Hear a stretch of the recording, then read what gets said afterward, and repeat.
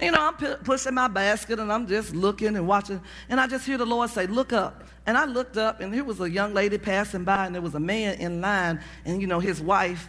And the Lord just said, watch. And I just kind of stopped, planted my basket, and, you know, he was trying to look without moving his head. I said, deliver him, Jesus. Trying to make sure his wife didn't kind of see where it was going. Amen. We need to, because, you know, you're trying to do right. Paul said, the good I would do, I do it not. Why? Because evil is what? Always present. Blessed is the man that walketh not in the counsel of the ungodly, nor standeth in the way of sinners, nor sitteth in the seat of the scornful. But his delight is in the law of the Lord, and he should be like a tree planted by the rivers of water. Come worship with us. Enter the denomination of faith, Church of the Living God. 1279 Pickens Road, Leesville, Louisiana. But God is first, and people are always.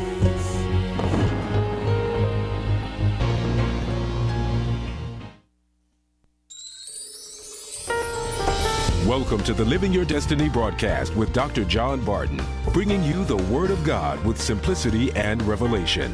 Now, let's join Dr. Barton for today's message. I want you to understand in the New Testament, Jesus Christ. Christ is not Jesus' last name. Christ, there's a significance to the word Christ.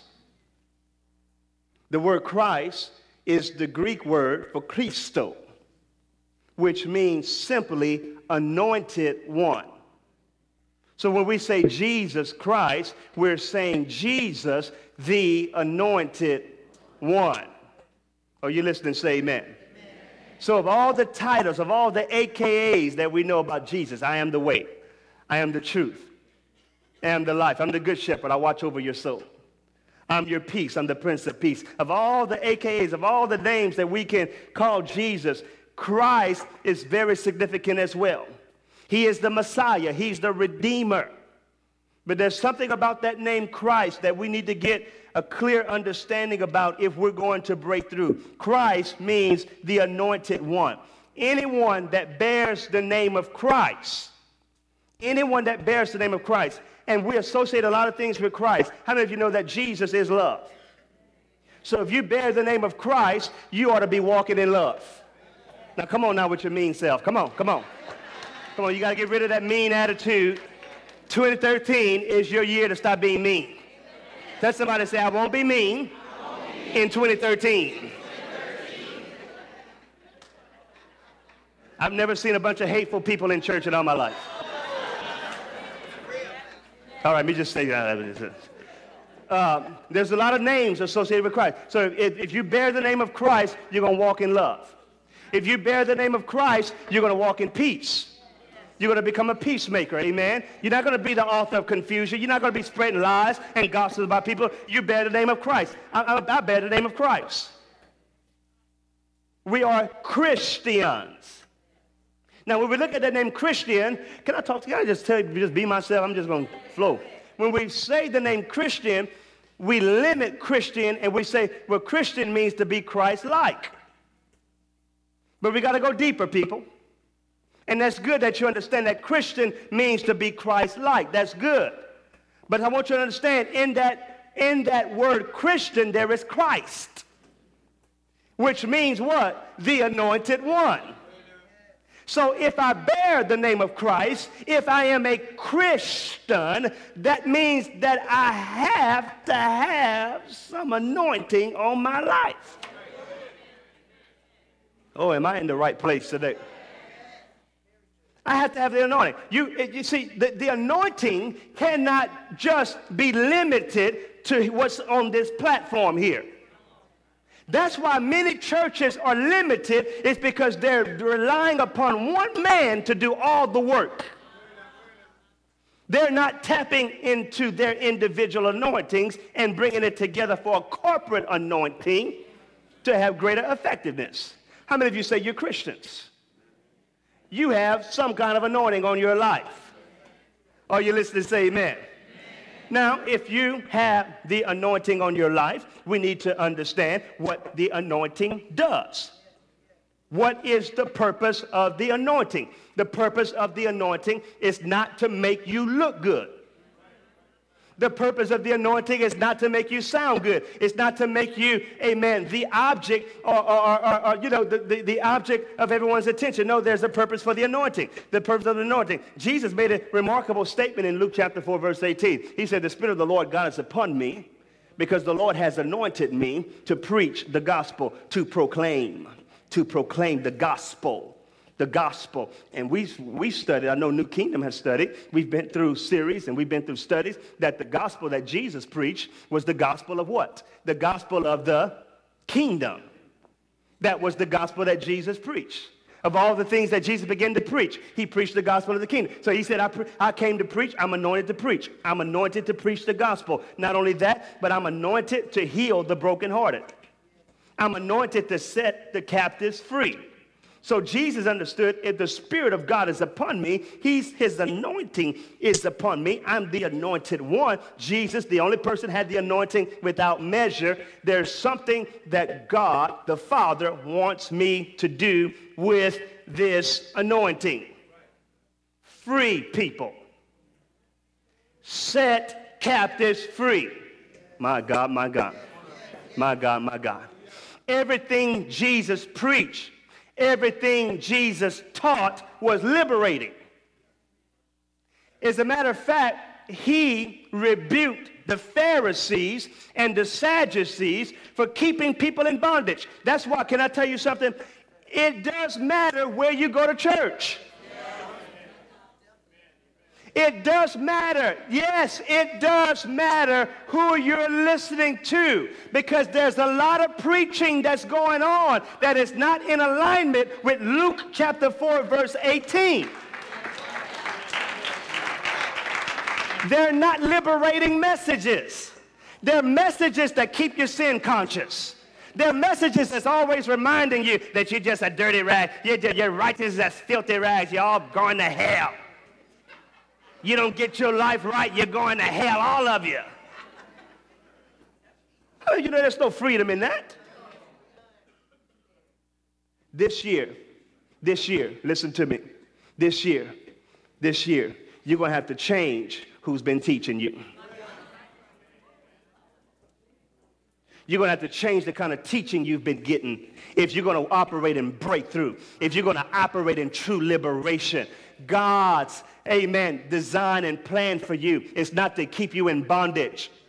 And all this law, scriptures, and law-minded preaching, amen, it's going to keep you in bondage. We're not supposed to be pushing law. We're supposed to be pushing grace. And grace is not licensed to sin. Grace is licensed to be free from sin.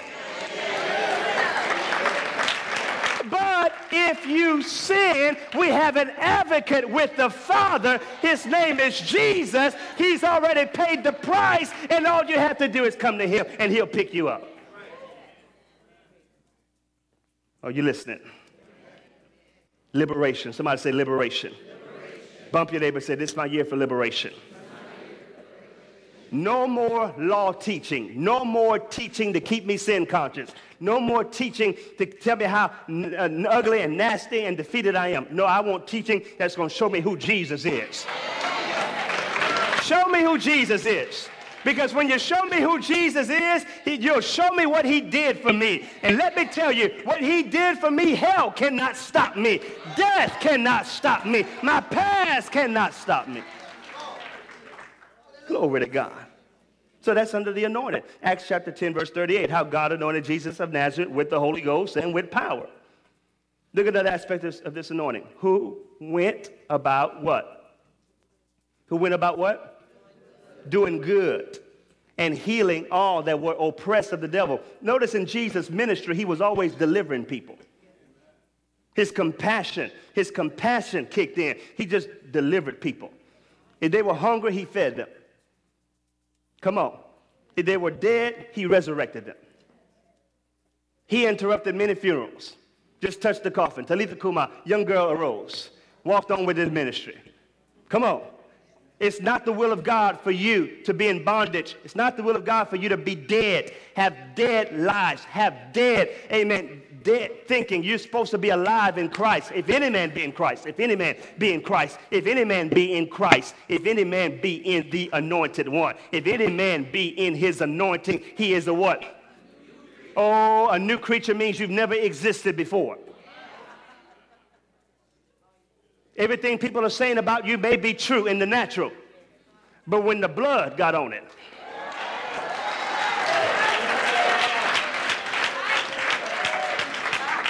when the blood gets on your past, God says, I have no recollection.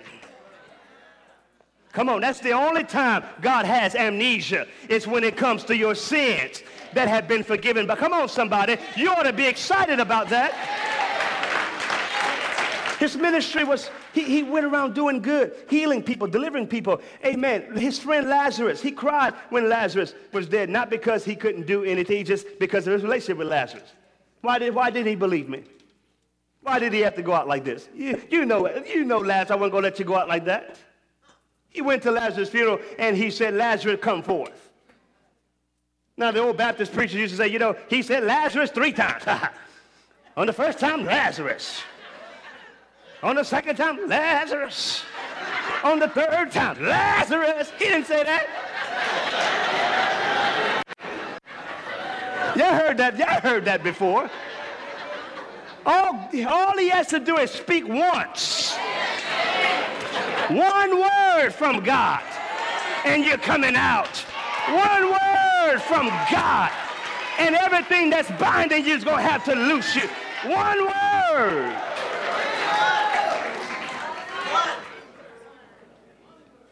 Centurion came to him and said, my servant lies at home, he's sick. He's sick. Glory to God. Come to my house. Come to my house. Or Jesus wanted to go to his house. Jesus said, okay, just take me to your house. Let me go heal him. The centurion said, oh, hold up. Wait a minute. No, don't come to my house. Of all the houses you've been to, Jesus, you don't want to come to my house. Because if you come to this house, you mean you're not going to come back. Don't come to this house. He said, I tell you what, I've been hearing something about a word that you speak. You got something called speak the word. You got a word ministry. You have an authority. See, I'm a man of authority. I tell one person to do this, they do it. I tell them don't do that, they don't do it. That's how many of you know that's authority? But I realize that you are the greater authority. So you don't even have to come to my house. Just speak the word only, and my servant shall be healed. There were 2 times that Jesus marveled. This is one of the times that Jesus marveled because he saw great faith. He saw faith that he didn't even see among his own people. Sometimes people that are less churchy have more faith than those that come to church. You know why? Because they're not filled with doctrine. They're not filled with all this tradition and all these man rules and regulations and baptism and washing your hands and communions and who drinks the first cup, who sits on the left side, who sits on the right side. No, none of that. They just know that you have the word of life. Watch this. I'm going to show you how awesome his word is and how anointed his word is. See, when you speak God's word, when you speak and decree God's word, that word is not limited to the atmosphere that you're a part of in the natural. That word can reach other places, even without your physical body being there.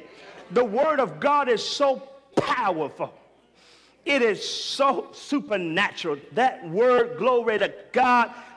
See, right now, I can speak a word to the city of Lafayette, and something is going to happen in this city. I don't have to walk on the street. I can just send the word. And that's exactly what Jesus demonstrated. I don't have to be in a place physically in order for my anointing to operate. All I got to do is release my word, speak my word, and something is going. I'm about to kick something up in here. I might kick a drum or something. Touch your neighbor and say, something is about to happen.